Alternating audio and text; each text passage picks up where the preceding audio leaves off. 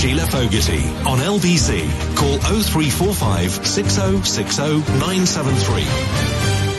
Let's talk to Simon Marks, LBC's Washington correspondent, about some elections happening in the States which will provide something of a worry, something of a headache for the Biden administration, I think it's fair to say, Simon. I think it is definitely fair to say that, Sheila. I mean, literally, in the early hours of this morning, Joe Biden was stepping off Air Force One at Andrews Air Force Base, having returned to the United States from COP26 in Glasgow, just as Glenn Youngkin, a political newcomer, was taking to the stage in Virginia to celebrate his come-from-behind win in the race to secure the keys to the governor's mansion in that state. We are going to keep our communities safe. We're going to comprehensively fund law enforcement because they stand up for us, and we are going to stand up for them. We are going to start that transformation on day one. A big win for Republicans in a state that exactly 12 months ago, President Biden won by 10 percentage points. And indeed, when this race got underway, it was widely presumed, and polls showed, that the former Democrat Governor Terry McAuliffe, running to try and recapture his old job, was absolutely tipped to win. But over the course of the last few weeks, as President Biden has suffered a whole variety of political blows, including, of course, the botched withdrawal from Afghanistan, the fact that the two key fundamental planks of his legislative agenda, his massive infrastructure and separate public spending initiatives, are completely frozen in aspic up on Capitol Hill amid Democratic disunity. That helped Glenn Youngkin score this come-from-behind victory, and the recriminations within the Democratic Party are just beginning. You may remember Senator Tim Kaine. He was Hillary Clinton's running mate, a Democrat senator from Virginia, and he is pointing the finger today at his fellow Democrats on Capitol Hill for not having done more to get legislation passed that Terry McAuliffe, the Democrat in Virginia, could have pointed to. If we had been able to deliver infrastructure and reconciliation in mid-October, he could have sold universal pre-K, affordable child care, infrastructure, creating jobs. I mean, I'm going to be blunt. It's humbling to say it.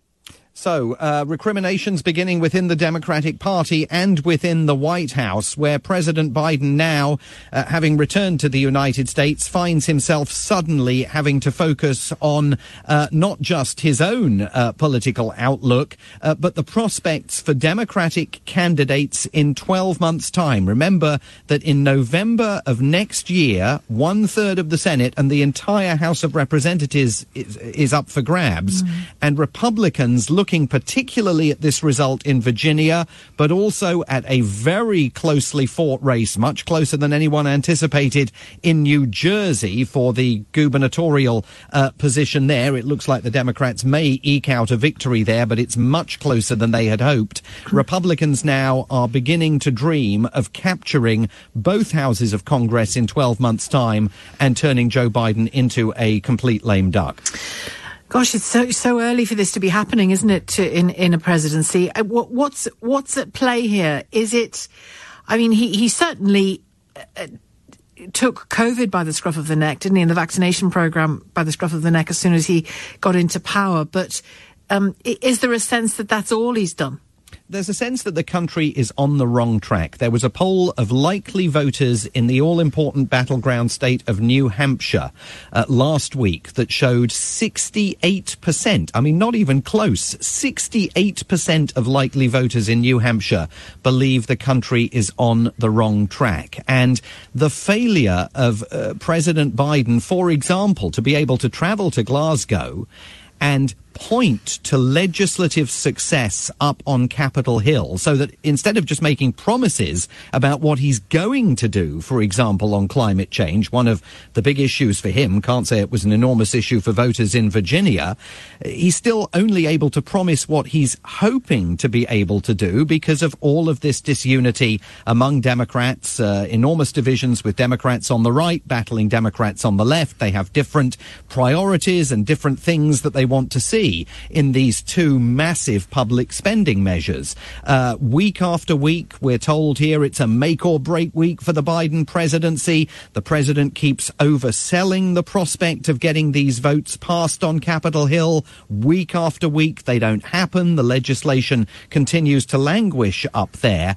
And he finds himself in a position that should frankly be familiar to him, because when he served alongside Barack Obama during the first 2 years of the first term of the Obama-Biden administration, it was evident that Barack Obama, with hindsight, squandered his opportunity to get stuff done at a time when he enjoyed Democratic majorities on Capitol Hill.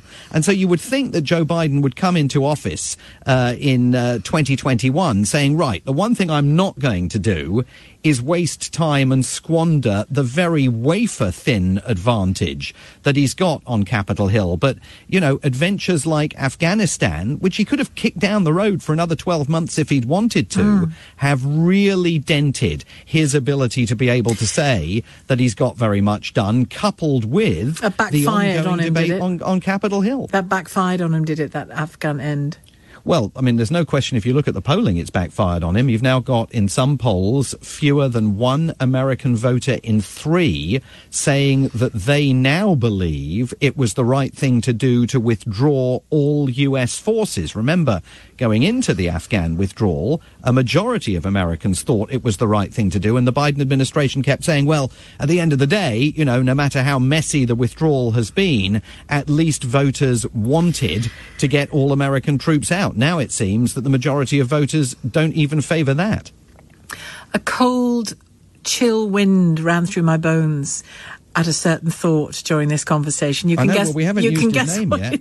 We haven't used his name yet, but he is sort of sitting in the catbird seat there. I mean, the race in Virginia was raising lots of money. Yeah, raising lots of money, launching his new social media platform. We are, of course, talking about the former president of the United States, Donald Trump. You know, Glenn Youngkin ran a careful race in Virginia. He managed to avoid being drawn into controversy over the worst excesses of the Trump presidency. Donald Trump is insisting that his endorsement of Glenn Youngkin helped put Youngkin on the path to victory. There may be some truth to that, but Youngkin is definitely trying to forge a slightly independent path from Donald Trump. But right now, in every single poll of likely presidential candidates on the Republican side in 2024, Donald Trump is on top. At the moment, you should assume he's going to be the man. Thank you very much indeed, Simon. Simon Marks, LBC's Washington correspondent.